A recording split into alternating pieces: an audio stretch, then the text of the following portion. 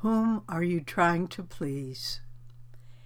In their early time together, Paramhansa Yogananda instructed his direct disciple, Swami Kriyananda, that his work in this lifetime would be lecturing, editing, and writing.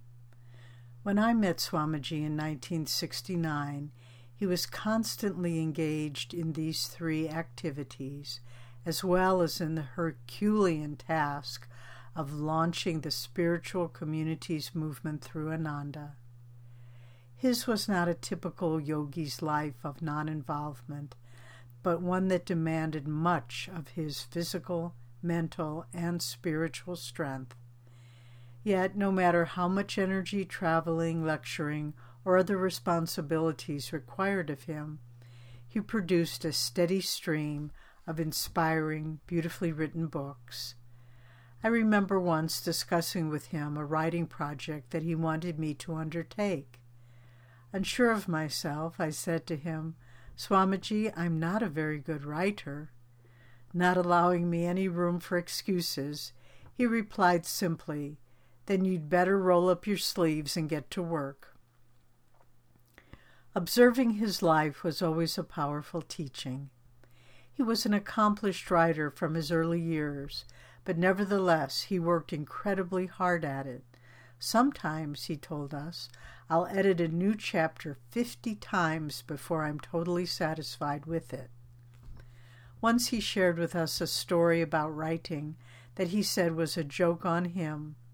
He'd received a letter from someone who praised him for his clear, inspiring writing style.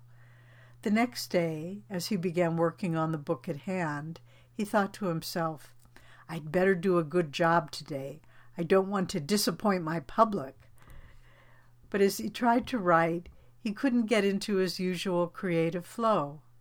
Realizing that he was writing to, quote, please his public, he then laughed, put this thought out of his mind, and started all over again. This time he concentrated on attunement with his guru and the points he wanted to make, and he quickly got his groove back.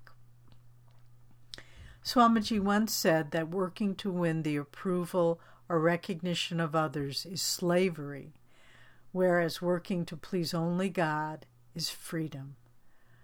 Overcoming the need for people's praise is a big challenge for all of us.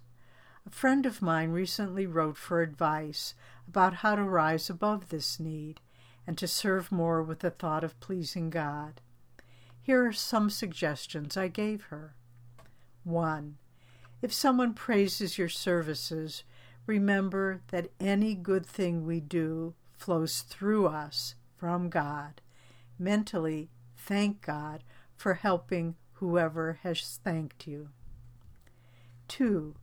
In working with a team, make sure that everyone shares in the credit for what is done and take as little of it for yourself as possible. 3. In meditation at night, consciously offer to God everything you've done that day and then release it. 4.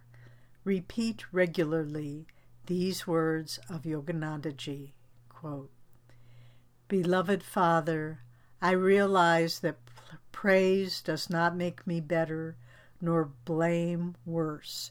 I am what I am before my conscience and Thee.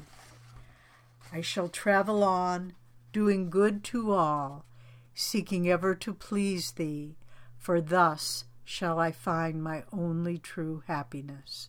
End quote.